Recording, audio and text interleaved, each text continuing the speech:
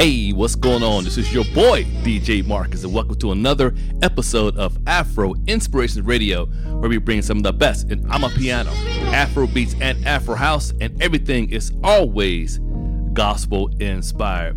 Hey, I hope you've had a great week last week, and we are here to start off this week with some great new gospel house music.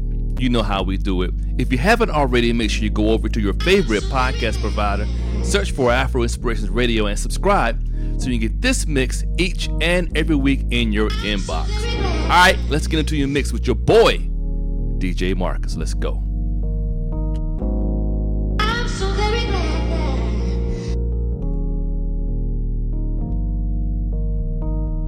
You are in the mix with DJ Marcus.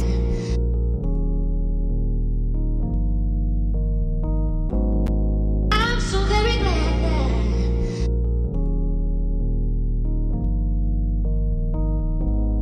I'm so very glad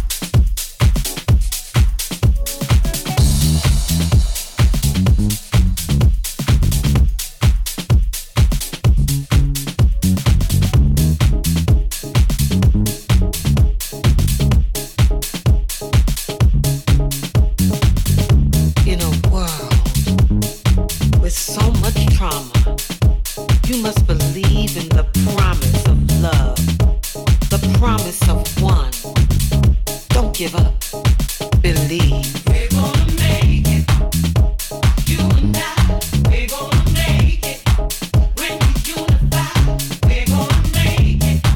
Gonna testify, we're gonna make it. You and I, we're gonna make it. When we unify, we're gonna make it. Gonna testify, we're gonna make it. You and I, we're gonna make it. When we unify, we're gonna make it. Gonna testify, we're gonna make it. You and I, we're gonna make it. When we unify, we're gonna make it. Gonna testify, we're gonna make it. You and I, we're gonna make it. When we unify, we're gonna make it.